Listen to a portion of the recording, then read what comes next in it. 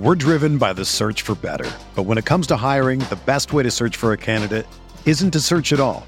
Don't search, match with Indeed. Indeed is your matching and hiring platform with over 350 million global monthly visitors, according to Indeed data, and a matching engine that helps you find quality candidates fast. Ditch the busy work. Use Indeed for scheduling, screening, and messaging so you can connect with candidates faster. Leveraging over 140 million qualifications and preferences every day, Indeed's matching engine is constantly learning from your preferences, so the more you use Indeed, the better it gets. Join more than 3.5 million businesses worldwide that use Indeed to hire great talent fast. And listeners of this show will get a $75 sponsored job credit to get your jobs more visibility at Indeed.com/Blue Wire. Just go to Indeed.com/Blue Wire right now and support our show by saying that you heard about Indeed on this podcast. That's Indeed.com/Blue Wire. Terms and conditions apply. Need to hire? You need Indeed. Oregon fans, what's going on? Hope everyone's doing well, and thank you for tuning in to another episode of the Ducks Dish podcast, your go-to podcast for all things Oregon football and Oregon football recruiting.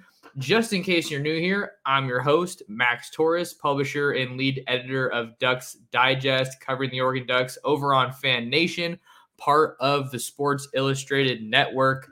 It's Friday the 13th, and there's a lot of things to talk about here in the world of Oregon football. In case you missed it, we talked about Oregon's latest commitment out of the transfer portal. That is former five-star edge rusher Jordan Burch, who comes over from South Carolina. Obviously, some strong ties to Dan Lanning over there that helped the Ducks win out in that recruitment.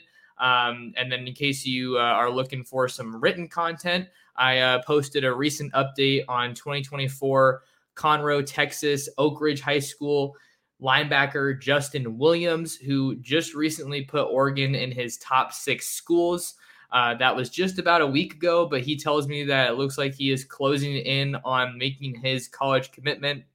He's visited Oregon twice and had a lot of good things to say about the Oregon staff. Lots of competition from schools in the Lone Star State. TCU, who's fresh off a national championship appearance, is one of those schools.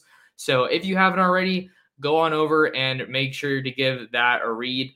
And if you guys are here on YouTube, at Oregon Football Max Torres is where you can find me. Go ahead and hit that like button for me and go ahead and leave a comment in the live chat. Want to know what your guys' thoughts and feelings are about Oregon football recruiting. Like I said, this is a mailbag episode. I did already get a lot of questions in for this episode. If you guys want to get a mailbag question answered on a future episode, the best way to do that is to follow me on Twitter right there at mtorresports is where you can do that. We're also coming to you live on Twitter at mtorresports. So hello to everybody over there on Twitter that is giving us a watch right now. Pleased to have you guys on board to talk some Duck football with us today. And thanks for taking some time out of your day to talk some Duck football. So with all that being said, let's go ahead and hop into our first question of the day. The first question of the day comes from Steven at Stephen Cole 541 on Twitter. Steven asks, who do you think will have the biggest impact from the portal as well as the 2023 recruiting class? Let's start off with the transfer portal because I think that is, probably I'd say one of the easiest areas we can address. And then two players really come to mind, maybe even 3, but I think without a doubt, the biggest impact player from the transfer portal for Oregon right now is looking like it's going to be Jordan Burch. And the reason I say that is not only because there's a need, he's playing a position of need as an edge rusher, but there's just not a lot of guys that Oregon has on their roster or have had for that matter that bring what Jordan Burch brings. That's 6'6", 275 pounds, athletic, fast, playmaker. He had a pick six, really good closing speed. Someone with long arms that's going to be able to also be effective in the run game. And I think really helped take Oregon's pass rush to the next level. Because if you think about it, Oregon's pass rush doesn't lose a whole lot from the 2022 season. Obviously, you lose DJ Johnson, who moves on to the NFL draft, along with Noah Sewell. But for what it's worth, I thought Oregon should have blitzed Noah Sewell a whole lot more than they did. So if you look at it from that perspective, they're not losing a whole lot from a pass rushing standpoint with Noah. But Noah was a very, very skilled pass rusher. I thought that was one of his best strengths, when you could just cut it loose and let all 6'2", 6'3", 250 of him just go after the quarterback. And then you also lose Jordan Riley, who exhausts his collegiate eligibility. But a lot of that defensive front is coming back in terms of a production standpoint, right? You have Mace Funa coming back as well. He is one of the veteran edge rushers in this on this team. So I think that from the portal, I'm going to go with Jordan Burch. I think also that he was such a highly rated recruit, which is, kind of what makes him an easy answer. But I think a lot of people think that maybe there was a little bit of untapped potential there in terms of him not finding, that perfect role out in South Carolina. Now he's with Dan Lanning. Now he's with Tosh Lupoi.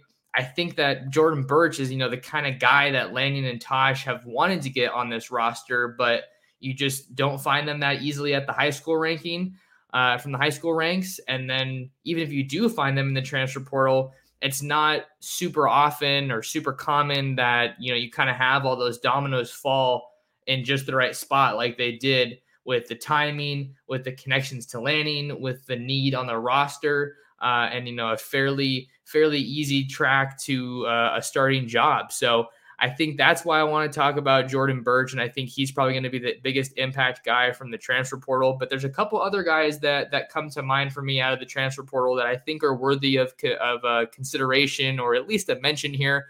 I think one of them has to be Kyrie Jackson, the cornerback who comes over from Alabama and the Crimson Tide out there in Tuscaloosa. I think he could have a big impact because Oregon just really doesn't have a lot of production at that position. You do return some experience with Triquez Bridges and Dante Manning. But I think that if you were to ask them, they probably think they would have had a bigger impact. They would have certainly liked to have had a bigger impact at the college level than they've had thus far. So that's not a slight to them. That's just, I think, a reality of the situation. So you bring in a guy like Kyrie Jackson, who's got size and speed. And I think you're hoping for him to be a plug-and-play starter for you from day one, like Christian Gonzalez was. And let's be honest, or let's just be frank. I feel like I'm saying let's be honest too much. Let's be frank. Christian Gonzalez, his addition went about as well as you could possibly have expected, right? If Kyrie Jackson can come in and give you something similar to what Christian Gonzalez did, then you will take that every day of the week. But I say all that to say that Christian Gonzalez was an absolute stud. You're seeing now that he's getting some very high first-round draft projections and a lot of praise within the NFL draft circles, and that's definitely well-deserved. So I think Kyrie Jackson is absolutely a name that you have to watch coming to Oregon out of the transfer portal from the University of Alabama. And another one I'm going to throw out there is Ajani Cornelius, who transfers over from Rhode Island. And, he first kind of got on the radar, and I didn't know a whole lot about him. I was seeing that there was so much praise around this guy from Rhode Island. And I was thinking to myself, as I'm sure some other Duck fans were, Rhode Island? Really? That's not exactly a program, at least from my understanding, that is known for high-level football. But I think that when the coaching staff was laying out the plan for Bo Nix to come back for another year, offensive line was a huge area that you had to address because you're losing everybody on that a lot of guys on that starting offensive line, Marcus Harper comes back, Stephen Jones comes back, but now Adrian Clem's able to go over there, Dan Lanning's able to go over there and talk to Bo Nix like, hey, we just got arguably the top guy out of the transfer portal at offensive tackle. There really wasn't a lot of really top flight, top end offensive tackles in the transfer portal. He's going to come out to Eugene and block for you next year. Don't worry about all those veterans leaving. we're going to get some guys to come in there and help bolster the trenches for you. And then that's the way you also have to mention the guy like Junior Angilau, who comes over from the University of Texas, another big addition, and a guy who's played a ton of football, even though he got banged up in the 2022 season. So those are some names out of the transfer portal that I think definitely warrant consideration. And then the second part of Steven's question, the biggest impact from the 2023 recruiting class. So we're talking the prep level. I think that this is a really good class. There's a lot of ways you can go, a lot of places you can go here. But a couple guys come to mind, and I think one of the guys that comes to mind for me right off the bat is Daylen Austin, the cornerback from my neck of the woods at Long Beach Poly. Let me go ahead and see if I can bring up some highlights here on the fly, because Daylen Austin was an absolute stud for the Jackrabbits all year. Not a whole lot of film. A lot of times these guys, they post their film and it's just game by game. So it makes it harder to use on a show like this when I want to show you, extensive video. But I'm going to go with Daylen Austin as someone that I think can be an instant impact guy at the next level. If you remember watching his commitment video, you had appearances from Dan Lanning. You have appearances from Rashad Wadood, who is now on the staff at Oregon, and he played a central role in this recruitment here. Let me go ahead and share the screen with you guys. So got Daylen's highlights here. This is from his junior season, but I still just wanted to get some tape out, like I was saying. But in that video, the coaching staff was talking about how this is really the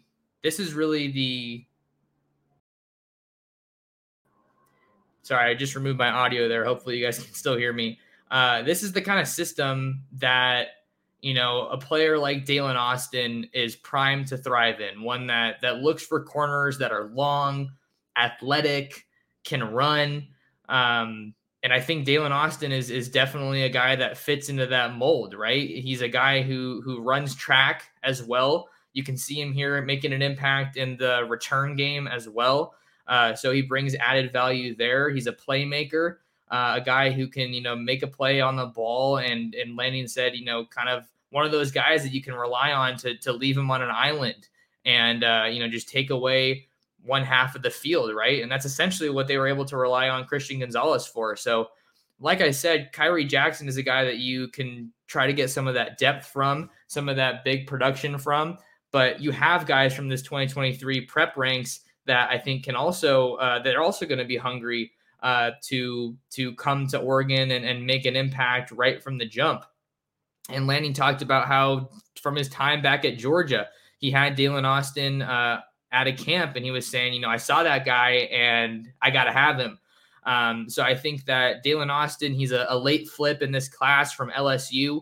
I know when I moved out to Long Beach, Daylen Austin was one of those recruits that I wanted to have my eye on. I was going to have my eye on throughout the 2022 season because of those connections that Oregon had to him. So I'll be honest, I was kind of kicking myself for not logging a prediction on Daylen Austin because I really thought that flip was one that was realistic and had been in the work for months. But the fact that they were able to flip him and sign him early is a tremendous win for Dan Lanning and this coaching staff, because from my interviews and conversations with Daylen, he was someone who wasn't really in a hurry with his recruitment to kind of finish things off. He told me he wanted to take all of his official visits. He wanted to go through the track season.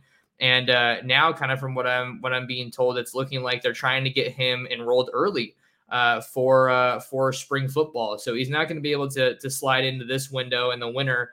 But he's a difference maker at cornerback for Oregon. So I think Daylen Austin is absolutely someone that could compete for playing time early at Oregon as one of the better recruits out of the state of California, out of the talent hotbed that is Southern California. Another name that you have to keep an eye on at cornerback is Cole Martin, who just recently won a state title with the Basha Bears out there in Chandler. An open division title in the state of Arizona, which is a state that it feels like every year I cover players from Arizona, their stock just keeps rising. So I was able to chop it up with Cole in San Antonio when I was over there for the Adidas All-American Bowl, and he's ready to go, and he's excited to be developed by his father, Demetrius Martin. Definitely a unique opportunity for him to play under his dad, but we're still just watching these highlights from Daylen Austin, who is just an absolute game breaker. You look at the speed, you look at the ball skills, the football IQ. It really just feels like Daylen Austin is a massive upgrade in this 2023 class. And, I'm not saying he's going to be a day one starter by any means. We all know how difficult it is to do that. Even Mykael Wright, who is probably the corner that I can think of playing a lot of ball at Oregon as a young guy. We even saw how long it took him to kind of break through into a starting role. Thomas Graham played a lot as a freshman at Oregon, but that was more so out of necessity because they just didn't have a lot of depth there under that staff. And then Deommodore Lenoir, who's now on my San Francisco 49ers, played a lot of ball as a young guy at Oregon. But I think that I definitely have to throw Daylen Austin in there as someone who could definitely have a big impact as a freshman. And then another name, we got to go to the other side of the ball to talk about another guy that I think can make a big impact for the Ducks on offense.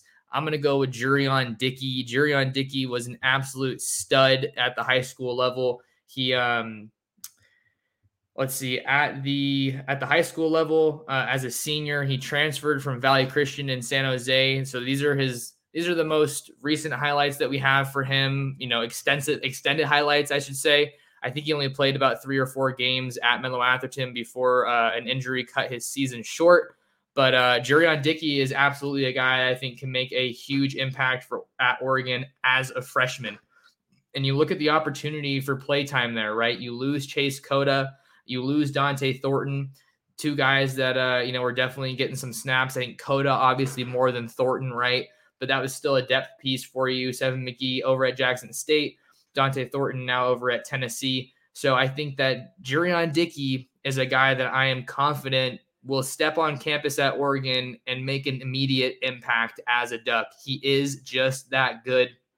Number 2 wide receiver in the 2023 rankings, according to 247. Just behind Zachariah Branch, the Bishop Gorman wideout, who is headed to USC. I believe Dickey came in at number 14 or number 15 in the entire country. So he can just do it all. You see the speed, you see the route running, certainly has the physicality. He goes up there, wins those 50-50 balls. He's a guy that you can throw the ball over the middle to and feel confident that he's going to come down with it. I think that there's also some potential value there in the return game just because he's a guy that you want to get the ball in his hands. So you're looking at him, Troy Franklin, 2 East Palo Alto guys. They're from the same hometown. Definitely a unique opportunity there. You see Jurion making some plays here on defense as well. He's not going to be enrolling early at Oregon. I think at least not right now in this window, like I talked about with Daylen Austin.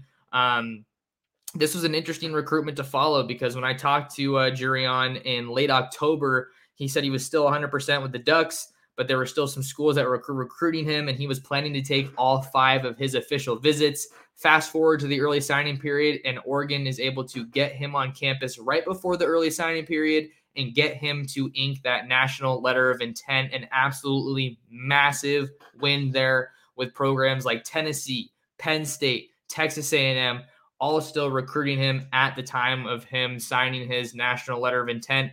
And then you get his younger brother also in the fold from the junior college ranks out there in the Bay Area at offensive line. So he's a guy that I definitely want to learn some more about. But I think that to answer the last part of this question, this just went on for a while, but I got fired up about it. Jurion Dickey on offense, and then on defense, I think Daylen Austin is someone to watch at corner without a doubt. So let's keep it rolling and get on to our next question from the mailbag. This is the second question coming from Gerard Berry at GT Berry, frequent listener of the show. Appreciate the question. Gerard's question: what percentage of the 2022 roster will be at Oregon in 2023? This is a good question, right? A lot of people are seeing all the transfers that Oregon's taking, and have certainly been following the departures from the team as well. And you're kind of looking at it and just saying to yourself, wow, this is a lot of movement in a single off season. But I think it makes a lot of sense, and we shouldn't be super surprised, right? And the number I'm going to go with here of the 2022 roster that's going to be playing for Oregon, be at Oregon in 23, I'm going to say, I'm guesstimating here, I'm going to say between 65 and 70% right now based on where things stand. We've already seen a lot of transfers out of the portal, right? Out of Oregon, excuse me. But I think that there's still some transfers on the way. And I know there's another question about transfers later on here in the show. So I'm going to say 65 to 70, but it makes sense because you got to think about it. Dan Lanning was in a unique situation, and Oregon's not the only program, or a program podcast, as you guys know. Oregon isn't the only program in the country that is going through, kind of a big overhaul like this. You're even seeing Georgia have a lot of guys entering the portal, which is another question that got asked later here, so I don't want to spoil it too much. But Dan Lanning got hired, and the timing of his hire was right before the early signing period in 2022. So he didn't have as much time as a lot of these other coaches were to kind of leave his mark on the program, to manage his roster, perhaps the way that some of these other coaches were. He didn't have a lot of flexibility because it was like, hey, you're hired and here's signing day, just like that at the drop of a hat. So now that he's had the entirety of the 2023 recruiting cycle to really get his guys, now's the other part of it, right? You're going to see some guys you have tough conversations with, and you just have to tell them, hey, you're not going to be playing here. I think that, you're welcome to stay, but this is kind of an uphill battle for you. I'm kind of paraphrasing here, but you know what I'm talking about. Those tough conversations with players where it's like, hey, we appreciate everything that you've done, all the effort that you've put in, but we don't know if this is the right place for you. It might be in your best interest to look for another spot. Those are conversations that happen at every program across the country. So I think that that's part of the reason that we're seeing so many players leaving from Oregon just this time around. All right, and then Gerard actually had a second question that I'm going to go ahead and hop in here because I thought it was interesting. He said, "New offensive system, so many new players, and such a young roster. Dare we say, quote, rebuilding year?" And I say absolutely not. I do not think this is a rebuilding year for Oregon, even with all the departures on the offensive line and some of the departures that we've seen in the secondary. Losing Noah Sewell is obviously significant, but you're bringing in some guys from the transfer portal to help fill in the gap there. Justin Jacobs and Connor Soley are two that come to mind, but there's still some guys that they could add, still some time to add between now and the start of spring football. But I don't think it's a rebuilding year. And a big part of that is because Bo Nix is coming back. I've talked a lot on this podcast about how just Oregon hasn't had consistency from a year-to-year, season-to-season basis for so long at the quarterback position. Not since Justin Herbert was at Oregon. And even when he was at Oregon in his final season in 2019, he was handcuffed by the offensive staff, by Mario Cristobal. We all just know that was just a ground and pound type of offense that really didn't allow Justin Herbert to showcase his full ability. We're seeing it every Sunday now in the NFL. I think that's kind of the only explanation for why we didn't see more of his, amazing gifts at Oregon as a passer while he was here. So I don't think it's a rebuilding year. I think that I don't think that Oregon's at the spot in college football to say we don't rebuild, we reload necessarily. I think they're very close to that. But I talked about Bo Nix coming back as part of a big reason that it's not a rebuilding year, but also the transfer portal. Look at the transfer portal players that Oregon's brought in. I think they're at either 9 or 10 right now. So they are bringing in a lot of guys that they needed to address some needs. I'm thinking about doing a podcast solely focusing on how Oregon has leveraged the transfer portal to retool their roster heading into 2023. And then look at the talent that they're bringing in the recruiting rankings. in Dan Lane's first full class, right now they sit at number 12 according to 247 Sports in the 2023 rankings, which is still good for the top spot in the Pac-12 rankings. I think that's a really good spot to be at, and I wouldn't be surprised if Oregon was able to finish in the top 10 when all of this is said and done. Next question, moving right along, we got Xander Brown at Mr_Brown on Twitter, who asks, what's the position that still needs the most attention for 2023? I think right now, just when I kind of give this, question some thought right off the top, cornerback is the first spot that comes to mind for me. I like how they've made some additions along the offensive line. I like the wide receivers that they've brought in. I like the running backs that they've brought in. That's a position that's just teeming with talent, overflowing with talent, gushing with talent, whatever word you want to use. That room with Carlos Locklin is absolutely stacked. Dante Dowdell, Jaden Lamar, the two 2023 signees are already in Eugene and enrolled. So if I were to look at any position on the offense, I'd say maybe a little bit more O-line, maybe another tight end now that Cam McCormick has entered the transfer portal and Maliki Matavao has moved on to UCLA. And the Ducks missed on Jamari Johnson late in the 2023 cycle. But you also have Nicholas Harbor, who they're looking at, but I'm not sure if he's necessarily a tight end or more of a wide receiver. We'll talk more about him later on in the show. But if we're looking at defense, I think that you want to try to add another corner if you can, just because the pass defense struggled so heavily last year. There's some good pieces there in that cornerback room under Demetrius Martin. A lot of young guys. Maybe Jaleel Florence can take a step forward. He played a decent amount, the most of any 2022 cornerback, any true freshman cornerback. You have Dante Manning coming back, Triquez Bridges also back, and then Kyrie Jackson, who I mentioned. But I think if you can add another corner, that would definitely behoove you. And you can never have too much depth. But then I'd also say linebacker for sure on defense with Noah Sewell leaving. I think that you want to add some more pieces there on top of Justin Jacobs and Connor Soley. You also have Jerry Mixon in the 2023 class coming out of San Francisco, California, Sacred Heart Cathedral. Super versatile guy. He can do a little bit of everything. Also played running back for the offense, quarterback, put his hand in the dirt sometimes and came off the edge. That is a versatile linebacker. And then you also have Keith Brown, who I think came on really strong at the end of the 2022 season. Keith Brown's definitely taken a step in the right direction, and I like what he presents for the Ducks. Jackson LeDuc heads over to UNR, so that was another depth piece for Oregon that took a hit. So I think if you're going to add any more guys, if there's two more spots on defense that maybe could use a little bit more help, I'm going to go cornerback and linebacker for right now. So great question from Xander about which position still needs the most attention. So there's also some more guys like Roderick Pleasant that they're going after in 23, but he's getting asked about later on. So we don't have to say too much about him right now. All right. We're going to go ahead and take a quick break for those of you listening to us on the audio side of things. Don't go anywhere. We got more Oregon football recruiting mailbag for you after this. We're driven by the search for better. But when it comes to hiring, the best way to search for a candidate isn't to search at all. Don't search, match with Indeed. Indeed is your matching and hiring platform with over 350 million global monthly visitors, according to Indeed data, and a matching engine that helps you find quality candidates fast.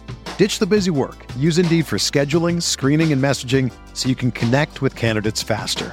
Leveraging over 140 million qualifications and preferences every day, Indeed's matching engine is constantly learning from your preferences, so the more you use Indeed, the better it gets.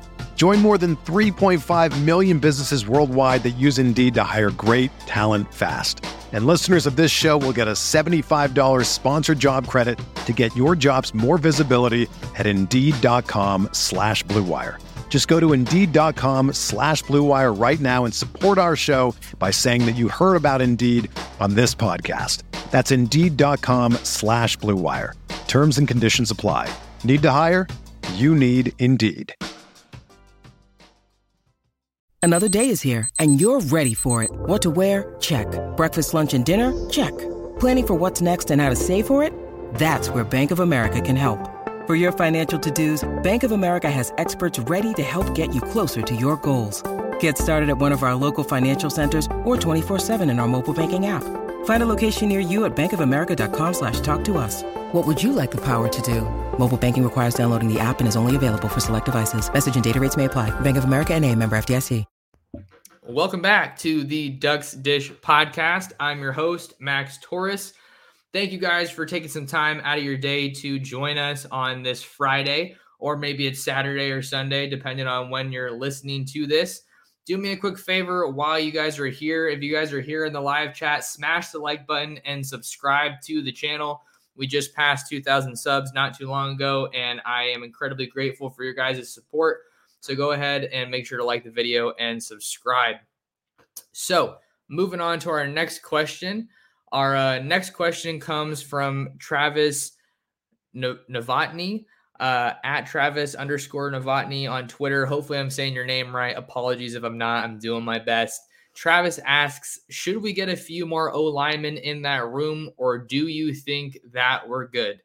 So before we answer this question, let's just take a look at what the Oregon offensive line room is looking like as it stands right now, heading into the 2023 season, heading into spring football. You got guys like Junior Angilau, who comes over from Texas. He was kind of an interior guy. You have a Johnny Cornelius, who comes over from Rhode Island. You also have Marcus Harper, who was probably one of the biggest success stories from the 2022 season in Adrian Clem's offensive line room, because just rewind it for yourself, if you could, a little bit. Stephen Jones gets banged up early in the season. Marcus Harper comes in there and does not miss a beat. Marcus Harper was an absolute beast for Oregon along the offensive line last year, and I think it was very easy for him to get lost in the mix because you had so many veterans around him, such a strong veteran presence. But he came in there, he stepped in that left guard spot and absolutely dominated. So huge props to Marcus Harper. I'm a big Marcus Harper fan. Even before Dan Lanning and Adrian Clem got to Oregon, he was a guy that his fellow offensive linemen in that room were constantly raving about. Also, got ready to play some center. So maybe we see him play a little bit of center next year, but he did really well at left guard. So I feel like you can feel comfortable playing him there. You have Jackson Powers Johnson, who comes back. He was a signee from the 2021 class who played quite a bit as a true freshman, and then last year as well.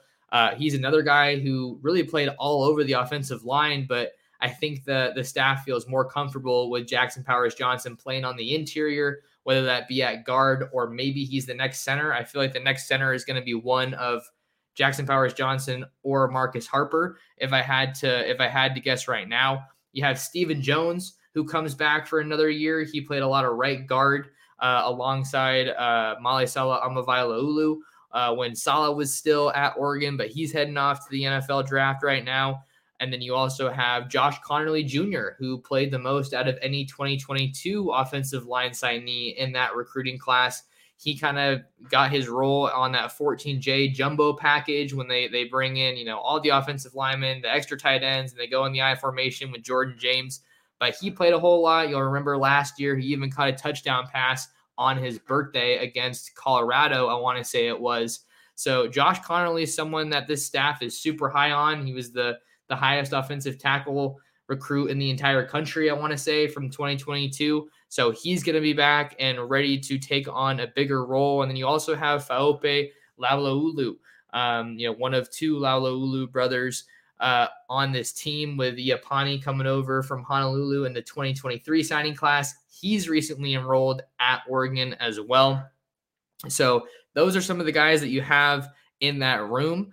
And I think when we're looking to next year, this is where the transfer of a guy like Dawson Jaramillo kind of maybe, pops into your head, or maybe hurts a little bit, because he was a really solid depth piece, but he entered the transfer portal and is looking for a new home. So I think my long answer to this question from Travis about, do you maybe want to get a few more O-linemen in that room, or do you think we're good? I think maybe a few more couldn't hurt. Maybe one or two. Because if you can't get some more, one or two guys maybe from the transfer portal, I think that you're in the position where you need to get some guys from the 2022 class to take a step forward. Can guys like Dave Yulee, can guys like Kavika Rogers from the 2022 class take a step forward? Are they ready for a bigger role if they are called upon? Because basically right now where Oregon stands, I think that they have a really solid first group, but there's still a couple more pieces that they're going to want to try to get figured out in terms of having a second line ready to go. And whatever position you're coaching or playing in college football, you want to have a dependable two deep. That's the recipe for success. So great question from Travis on the offensive line. I think getting a few more would be great for Oregon, but if they can't, I think that they have some really talented recruits, some young guys that could give them some good reps if needed. Next question coming from Z-Mac at ZA6_King on Twitter. Z-Mac asks, what do you think the chances are, percentage, to land either Nicholas Harbor, Pleasant, Roderick Pleasant, or both? So these are two of the biggest recruits still uncommitted on Oregon's big board in the 2023 class. Roderick Pleasant is obviously a really talented recruit from my neck of the woods out here in Southern California, playing at Gardena Junipero Serra.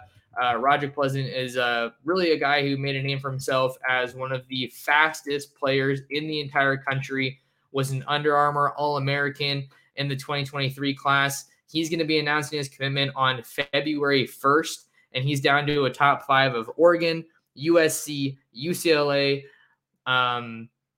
Cal, and Boston College. Big news with the big thing to watch rather with Roderick Pleasant. He's taking an official visit out to USC this weekend.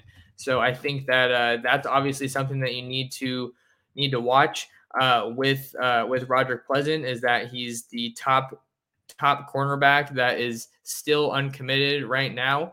I'm going to go ahead and pull up his highlights as well, and then just kind of keep searching to see if I can get any more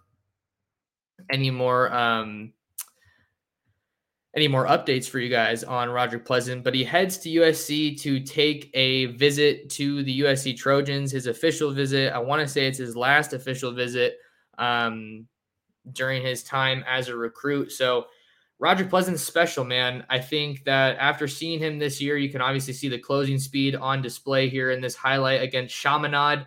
And he also forces the fumble there and is able to recover it. He's an elite playmaker.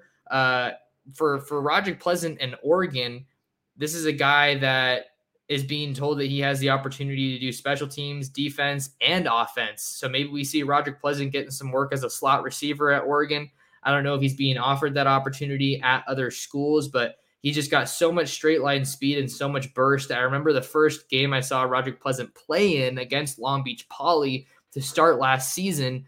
I was surprised he didn't touch the ball a single time on offense because he's really, really special. Here he is against Nico Iamaleava and Warren in the playoffs last year, and he's able to get a pick here against Nico. Definitely just a really nice play there by Roderick Pleasant. But to answer the question, I'm going to go with about 65% is kind of where my gut stands right now with Roderick Pleasant, right? Because he's fast. He's a track guy. Oregon has extensive LA ties. I think that if he really, really wants to be a difference maker in track and field, what better place to go than Oregon as he gets his second pick against Nico Iamaleava there in the highlights. We know that track is playing a huge role for Roderick Pleasant.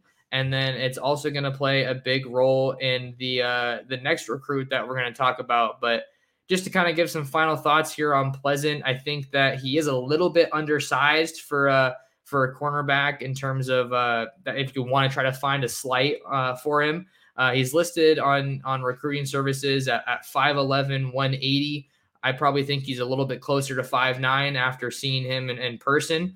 But he's a special talent. I don't want this to come off like I'm criticizing Roderick Pleasant by any means. I think he's special. He's someone that you absolutely want to add to your class if you're able to. If he wants to come to Oregon, you're not going to say no, right? So he's a big talent for Oregon, and I think he's someone that Oregon absolutely has a chance kind of coming down to the wire here. I'm definitely going to have to try to get an interview with him before his commitment on February 1st. Sources that I've spoken to about this recruitment kind of feel like it looks like an Oregon and Boston College battle as it stands right now, which is kind of interesting. So take from that what you will. But he did take a visit to UCLA before his USC official visit here. And I was told that, the Dante Moore commitment for UCLA was part of the reason that the Bruins were able to get into that recruitment. They really hadn't been a player for Pleasant very much during his high school career. But he was obviously, they were obviously able to get him on campus, and they're looking to make some noise here late in the cycle. All right, let me go ahead and switch up the highlights here. Give me just a moment. All right. I'm so happy to be back on my monitor, you guys, after being away from Long Beach and not being able to. All right.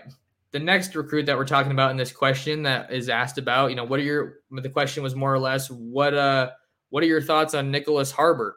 Nicholas Harbor is a huge target for Oregon here in the 2023 recruiting class. Nicholas Harbor is a 5-star prospect out of Washington, D.C., Archbishop Carroll. Looking at his 247 profile right now, he's rated 5 stars, 0.9911 on the 247 Sports Composite, the number 16 prospect in the country, and the number 1 athlete. He's getting a lot of praise as an edge rusher. He can make plays as a receiver, tight end. When my colleague John Garcia spoke with Nicholas Harbor out in Orlando at the Under Armour All-American Bowl, he was told that Harbor said that he wanted to play offense at the next level. But the interesting thing is that his role may not exclusively be offense. He was kind of saying, I didn't say I wasn't going to play any defense, but I definitely want to focus on offense at the next level and, maybe come in for some pass rushing snaps. And what makes him so special is that speed and athleticism that he has at 6'5", 225 pounds. He's got a lot of speed. He's a track guy, even though he's absolutely massive.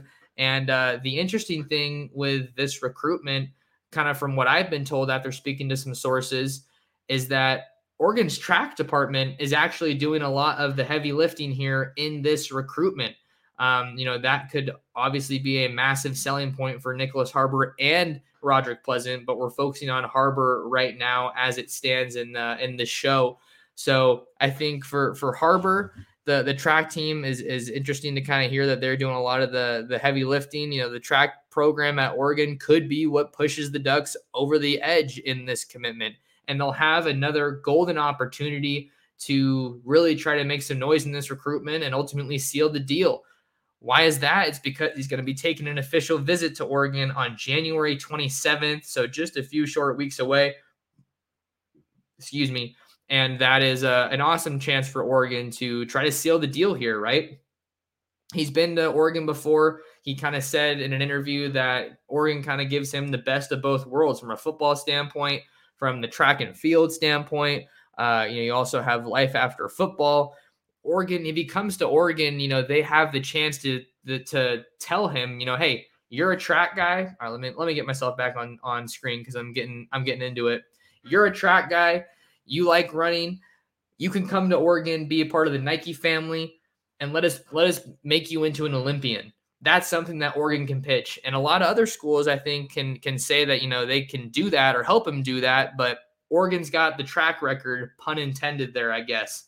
So Nicholas Harbor is a huge, huge name for Oregon to continue monitoring on the recruiting trail in 2023. But the Ducks are not without their fair share of competition in this recruitment. You got schools like Michigan, South Carolina, Maryland, also in the mix here. I believe both of Harbor's parents are Maryland graduates. So, that's going to give them some momentum in that recruitment. But you see all the highlights here. Harbor is really the full package. He does things on defense. He does things on offense. I think that he gets to college and he probably doesn't want to put on a whole lot of weight, right? because that speed is what makes him special, and it's so hard to hang on to that speed while also adding size. But I think he's the type of athlete that he maybe doesn't need to put on weight if you want to still have him be a guy who comes off the edge on only a limited number of pass rush snaps. And if he's going to be focusing on offense and focusing on track, Oregon is a school that has a history of having guys play football and run and track. So I think that that's definitely something that Oregon has in their favor. Definitely a unique dynamic to their recruitment. So I said 65 for Roderick Pleasant. I'm going to go with, I think, about the same, 65, maybe 70% chance for Oregon to land Nicholas Harbor. I think that the Ducks feel really good about their chances here, even though they are, getting involved pretty late here. But look at all the juice they have on the recruiting trail. 2023 guys from the prep level. They were also able to get, Jonathan Gill out of the DC area. So that's something that's going to help them, I think, with Harbor, just to say, we've recruited your area before, kind of a deal. Not a huge factor, but certainly doesn't hurt in a recruitment. And then look at the guys that they're bringing in the portal to just be, super competitive and, just take this thing into another gear in 2023. So I got some more questions to get to, so I'm going to have to cut that question off there, but I'm feeling pretty good about Pleasant and Harbor as things stand right now on January 13th. Next question that we have. I think I talked about Harbor pretty much looking like the last visit, so that's awesome. Next question comes from Aaron Martinez. Aaron asks, do you think Dan and company will go after any of the Georgia transfers in the portal? Also, who are our top quarterback targets in the 2024 class? I'm going to take a quick drink of water, and then I'll get into answering this question. So, Georgia transfers. This is an interesting one for me because I'll be on Twitter. I basically live on Twitter, throughout the day. That's obviously how we see a bunch of news stories that come out, guys that get offered, what have you. It feels like, especially after Dan Lanning got hired from Georgia to Oregon, anytime there would be a Georgia guy that went into the transfer portal, Oregon fans would just be like, oh, is he coming to Oregon? Like, oh, hey, this guy has Lanning ties. Like, is it going to happen? But there are some guys that have hit the portal recently that maybe Oregon does have a good chance at. I think the two names that you're looking at here are cornerback Jaheim Singletary from Georgia. We can start with him. He's a 2022 guy, so he was a true freshman. He just won a national championship with Georgia, but he's hitting the portal. He's out of Jacksonville, Florida, Riverside High School, had 29 reported offers, just an absolute stud.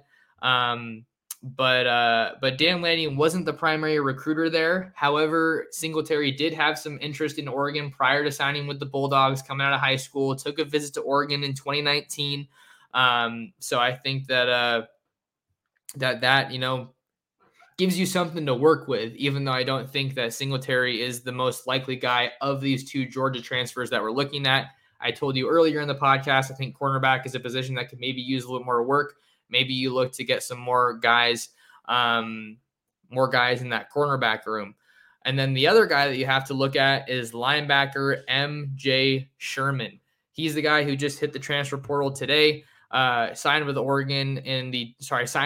Georgia, M.J. Sherman was a linebacker recruit, 4-star composite that signed with Georgia in the 2020 class out of Washington, D.C., St. John's College, where the Ducks just got Jonathan Gill, like I mentioned in the last question, but see some familiarity there. And then the good thing for Oregon here, Dan Lanning was the primary recruiter for M.J. Sherman when he committed to Georgia, plays outside linebacker. I think that it's another position that the Ducks could certainly use some help at with the edge rusher. You got Jordan Birch, Mace Funa, Trevin Mae, and then you have a bunch of guys from the prep level that came in 23. You're talking Mateo Uyunglele, Blake Purchase as two guys that could really contribute early. And then you maybe have Johnny Bowens, Ashton Porter. So a lot of really encouraging talent from the 2023 class. Maybe not as much depth at edge as you would hope. But I think that if you can get M.J. Sherman out on a visit, he's certainly worth a call. So I don't think that either of these guys are super likely right now, just going off of my gut feel right now. But I would say that M.J. Sherman is the one that I'm a little bit more confident in. if we had to choose one or the other, right? All right, what's our next question here? Is the quarterbacks. All right, we have to look at some of the quarterback targets for Oregon in 2024. We're getting a couple comments about, I see one about the Ohio State 5-star decommit. That is Chandler, Arizona quarterback Dylan Raiola.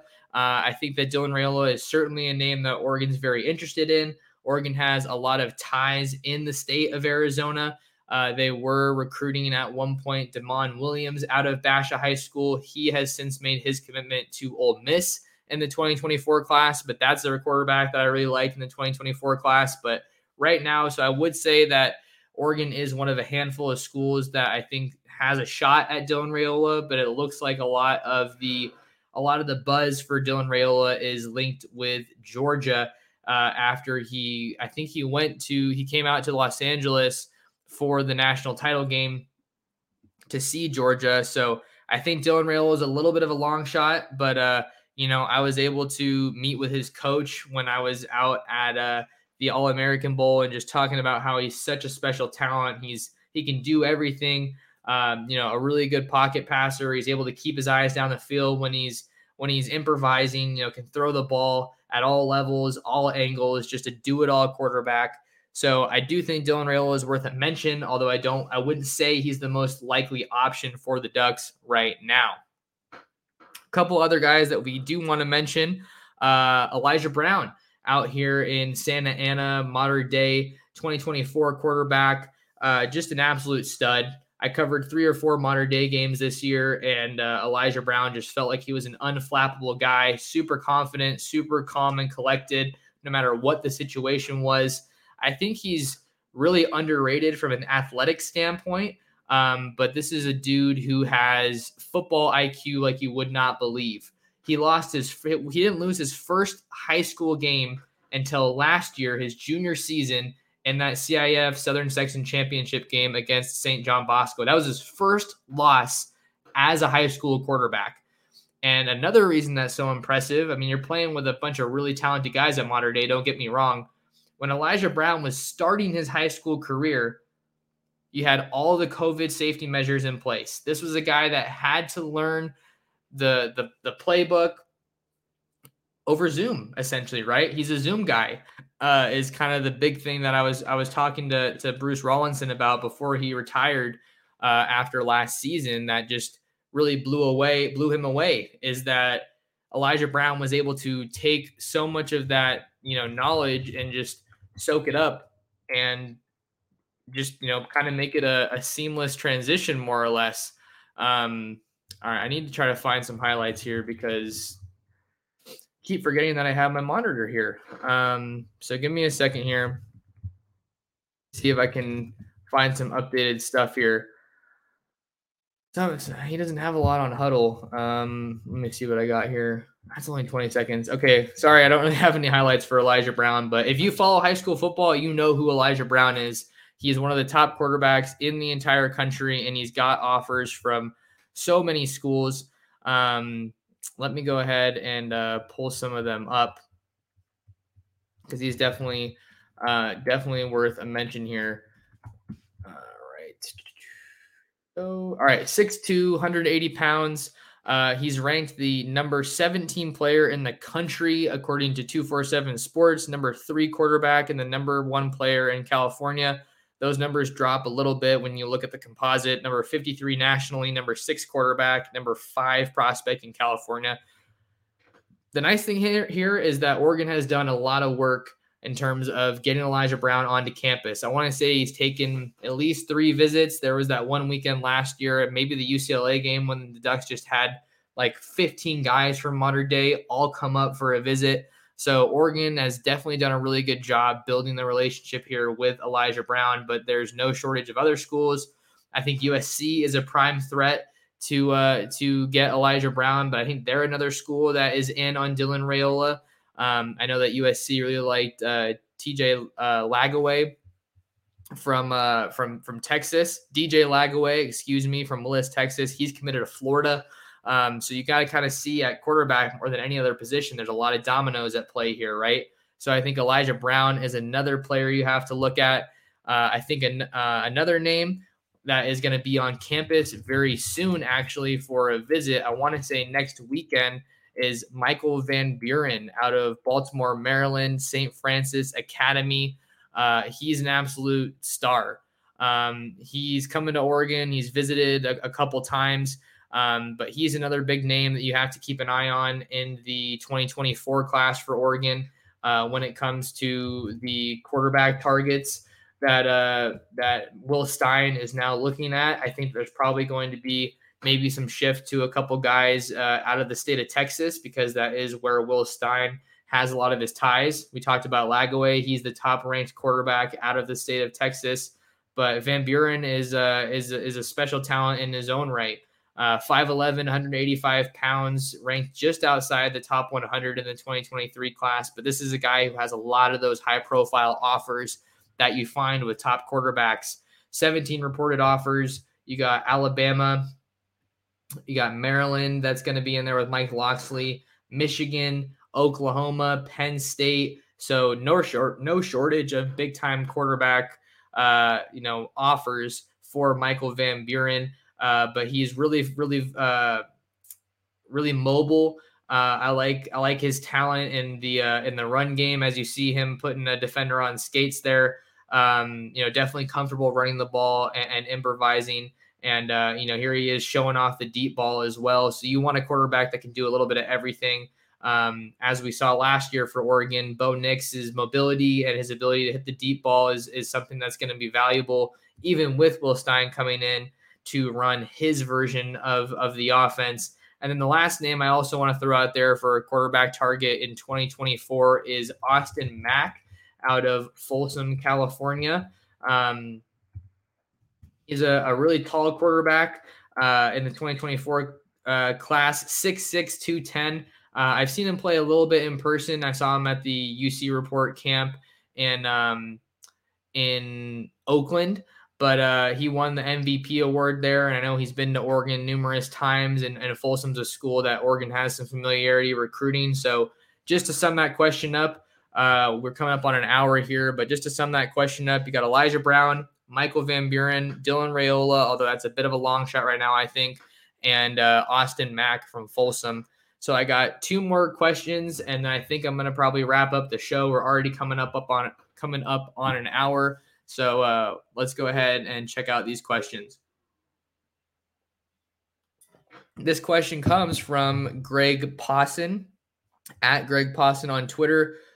His question is, who are the most likely players to leave the program in order to get down to 85? If you don't want to name names, can you at least guess positions or how many of them will be from players we just signed versus the current roster? Thanks.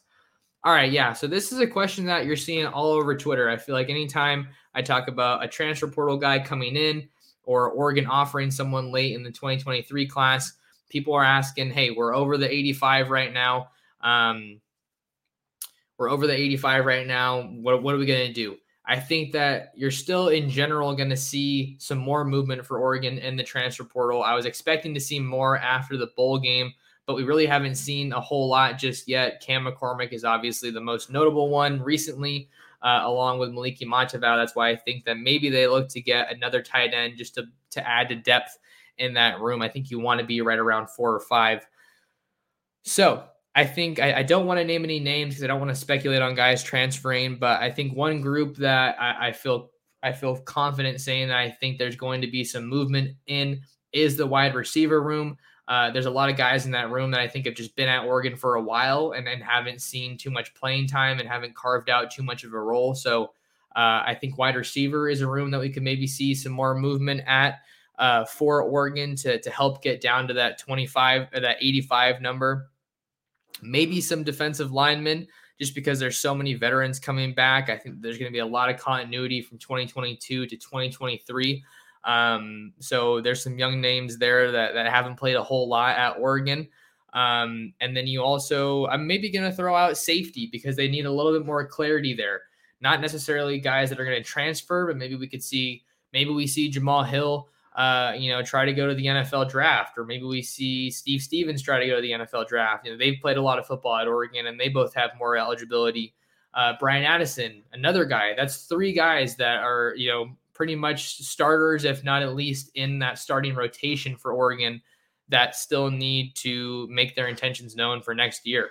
So I think that those are guys that you have to watch in terms of getting down to that 85 number. All right. And the last question for today's podcast comes from Nicholas Eric Winchester at New Duck 1988 on Twitter. Nicholas asks, who we think is replacing Pallage? Matt Pallage, of course, the former co-defensive coordinator and safeties coach at Oregon, who came over from Baylor after the 2021 season, and he has since returned to Baylor to become Dave Aranda's defensive coordinator, returning to his home state of Texas. So I think right now I don't have a lot of names that I can comment on or, bring to the discussion right now. But I would say that I think Oregon's new safeties coach is probably going to be someone with either ties to California or Texas, because so much of the staff right now comes from those 2 states. Those are 2 major pipeline states. And we're seeing what Oregon's doing in Texas, getting guys like Bowens, Porter, Cozart, Austin Novosad, Tyler Turner. I'm sure I'm forgetting 1 or 2 guys, but Oregon is absolutely putting a whole lot of energy into recruiting the Lone Star State, which is what leads me to believe that I think it would be a smart move to hire a guy out of the state of Texas or from the state of California. I think that those are the 2 tidbits that I have right now, right? You want a guy who can recruit, and a guy who can scheme it up, right? And someone who's going to be, well liked by the peers, and they're going to have a good group to work with, whoever takes the job at safety for Oregon. You have Evan Williams, who comes in from Fresno State. You have right now at least Jamal Hill, Brian Addison, JJ Greenfield, Steve Stevens. And then you have some younger guys from previous classes. You have Trajan Williams from the 2022 class. Can't forget about him. And then Tyler Turner is already enrolled at Oregon. Cody DeCambra, who's an Under Armour All-American, is going to be playing in the Poly Bowl later this month. He's a stud coming out of Las Vegas, Bishop Gorman. So you have some options there at safety for Oregon, whoever ends up taking that job. And then maybe we see Triquez Bridges move back to safety. I think someone commented that earlier in the stream. You have Damon David, who's also out of the Baltimore area. We were talking about Michael Van Buren in the Baltimore area earlier in the show. So I think that, the safety spot is an interesting one for Oregon, and we're going to have to see what they're able to do. I'm a little bit surprised the hire hasn't been made already. But obviously that's not having too much of a negative impact for Oregon on their recruiting trail. But that's going to do it, guys. That was only like 9 or 10 questions, but we filled up an entire hour. So sorry I couldn't get to a lot of your questions in the live chat, but that's why you want to follow me on Twitter at mtorresports to get your questions in for the next episode. But with all that being said, thank you guys so much for taking some time out of your day to talk some Duck football with me.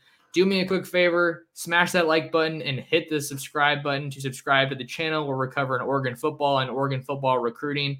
Really having a blast doing that.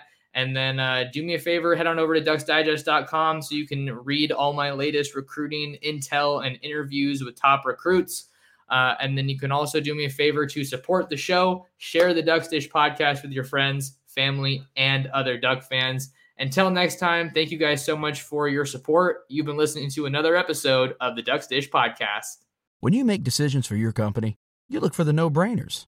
And if you have a lot of mailing to do, Stamps.com is the ultimate no-brainer. Mail checks, invoices, documents, and everything you need to keep your business running. Get rates up to 89% off USPS and UPS. And with the mobile app, you can take care of mailing on the go. Make the same no-brainer decisions as over 1 million other businesses with Stamps.com. Sign up at Stamps.com with code PROGRAM for a special offer. That's Stamps.com, code PROGRAM.